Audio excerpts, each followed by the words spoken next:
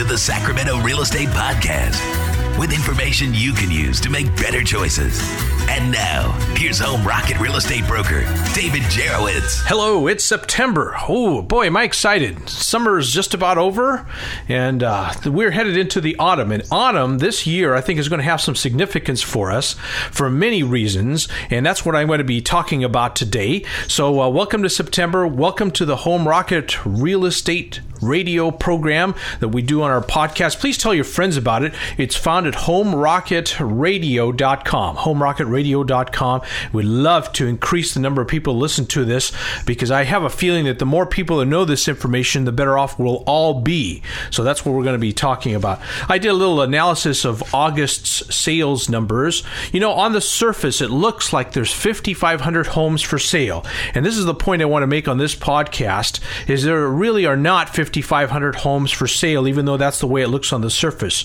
There are actually about 2,200 short sale houses that appear for sale but are really sold. They have an offer in on them, and they're waiting for the bank to make up their mind. And of course, you could have backup offers or competing offers during that period of time, but really, they're already kind of headed in the right direction. And so instead of 5,500 homes for sale in Sacramento, there really are about 3,200 homes for sale in Sacramento. Now that starts to make a lot of difference in the way we view things. Remember when the market was racing?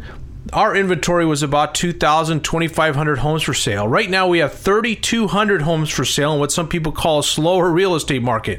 The truth of the matter is we are headed into a very fast market at this time, and it will continue for some time until something happens and changes it. And that's what I think is going to happen in autumn, and why I'm kind of excited about it. I believe that there's going to be another wave of foreclosures hitting the market starting this month. We've been predicting that all year, pretty much. And so this is the month I think is going to start.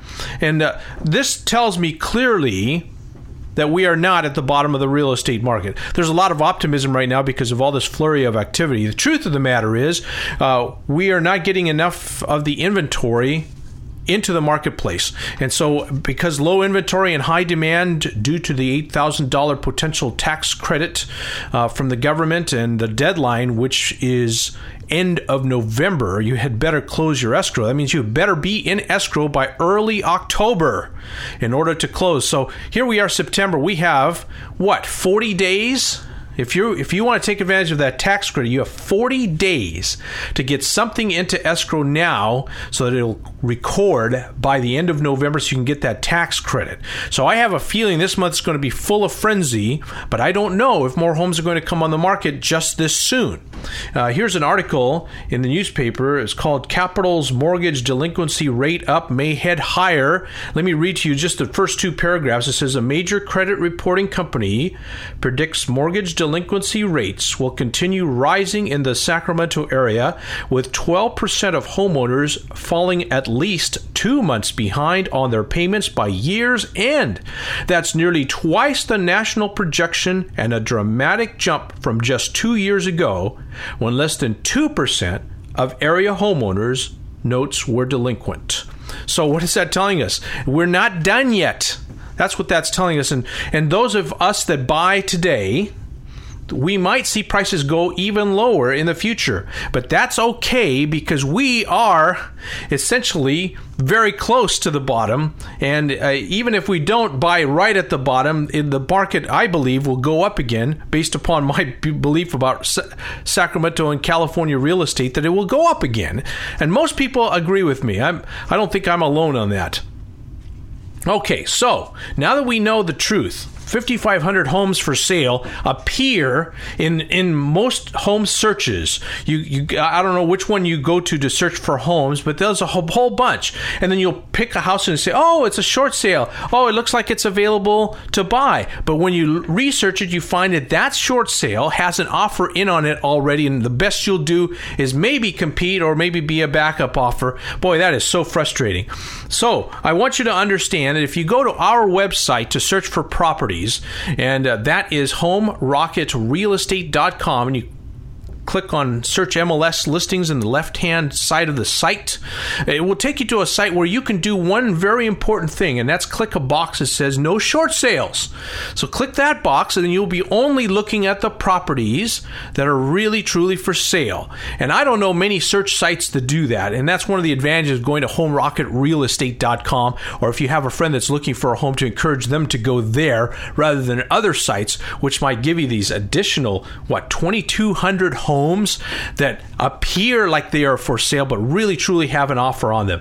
That means we really have 3,200 homes for sale right now. 1,100 of those are short sales, so it shows you that don't have offers. So that shows you that, wow, over a third to a half maybe are short sales that are for sale. And then the part is really quite interesting to me is that of those 3,200 that are currently for sale, 550 are bank-held repossessions. They represent, maybe 1 out of every 5 houses is a bank-held repo. That number is down significantly, by the way. I don't know if you remember, they were over 1,000 houses for sale that were bank-held repos, but now only 550 are for sale. 775 bank repos went into escrow in August.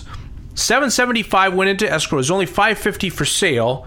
625 bank-held repossessions closed escrow in August, which, by the way, represents half of all the houses that sell. Half are bank repos. So that is really the focus of our marketplace today. Now, stop and think about it here a second. 500 for sale, 775 went into escrow, 625 closed. More are closing per month than there are for sale. So what are we going to see in September? We're going to see a squeeze for bank-held repos in September, unless there's a flood of them that come on the market, and that's unlikely. We believe that there will be a growth in the number of homes that come on the market from bank-held repossessions, but we don't see it as a flood. We see it as a gentle growth of the marketplace. So those of you who are looking for a home in the next 40 days are going to have to be extremely vigilant. That means when a home comes on the market, you want to be one of the people that is offering on them, and you want to offer as high as you can afford to offer on the property just to be in the running. You may or may not win. Remember, you're competing also against cash buyers.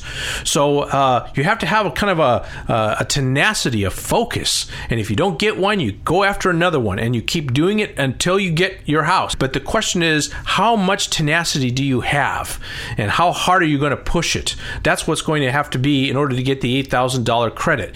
Now, it's 10% of the sales price up to $8,000. So when you consider that, $8,000 is a lot of money. How much are you willing to work to get $8,000? Now, people work really, really hard at their secular jobs, and they don't even make $8,000 in a month. What would you be willing to do for $8,000? That's the question that's going to be facing home buyers. It's very interesting question, isn't it?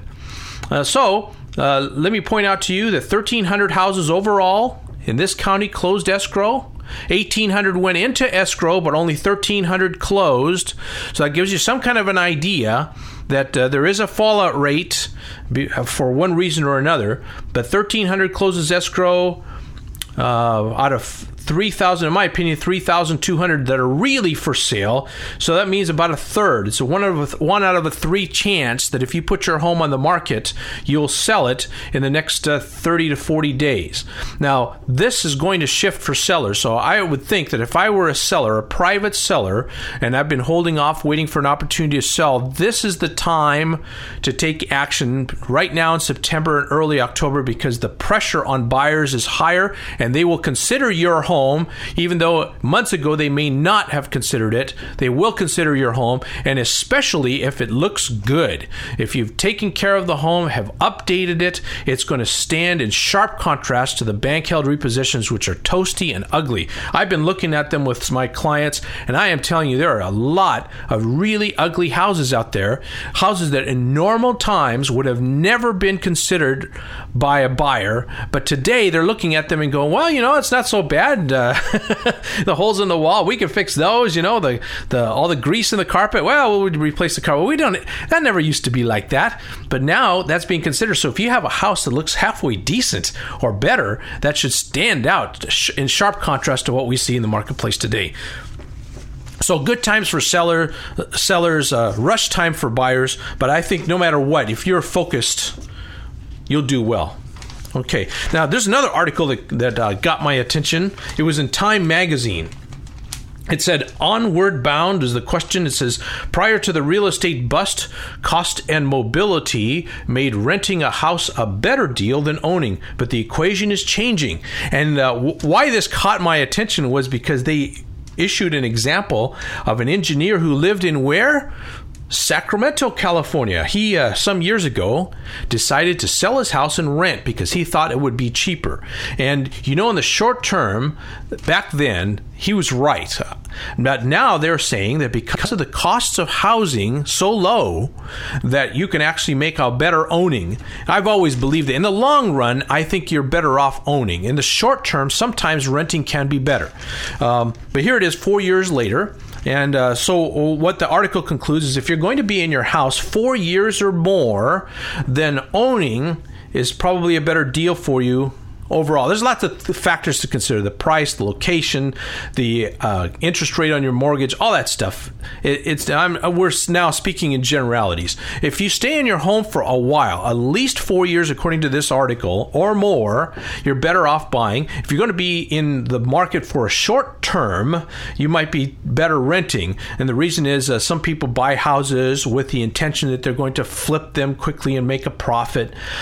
While that is possible and has been done, real estate is not a type of a commodity for the short term. It just never has been designed that way. And when you take it and force something that was designed for the long term and try to make it pay in the short term, I think that's when you get hurt. So I want you to think about that a little bit. If you're considering buying, consider owning it for a while. And you don't have to live in it for forever. You just have to own it for more than 4 years. And the best thing, in my opinion, is to if it's not satisfactory to you at the end of 4 years, go buy something else, but continue to hold the property. Buy and not sell. And I talk about that extensively on my blog. It's rocketrealestate.com. rocketrealestate.com. I have a whole article there about getting rich slow owning real estate. And the reason I say it that way is because real estate is designed like that for the long term. You get wealthy over time rather than get rich quick, which of course is fraught with risks. So go to my blog, rocketrealestate.com, and read all about how you can get rich slow using real estate.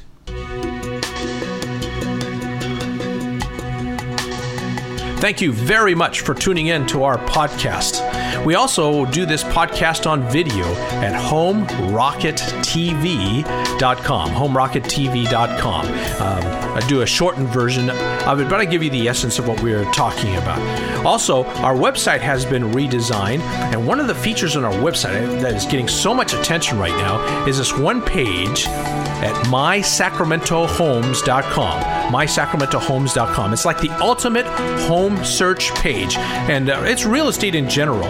But I have lists of bank foreclosures. I have the HUD repo list where you can get in with virtually almost no cash. It's unbelievable. I also have lists of commercial properties and investment properties. Those of you who are thinking of maybe duplex, triplex, small apartment building, I have the list in there.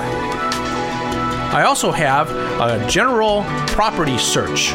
You just type in your price range, the area you want to live in, and you can check on the box that says no short sales, and then you will get the properties that really don't have offers that have been accepted. And that way you're really truly improving your odds of finding something faster. They all have pictures and descriptions.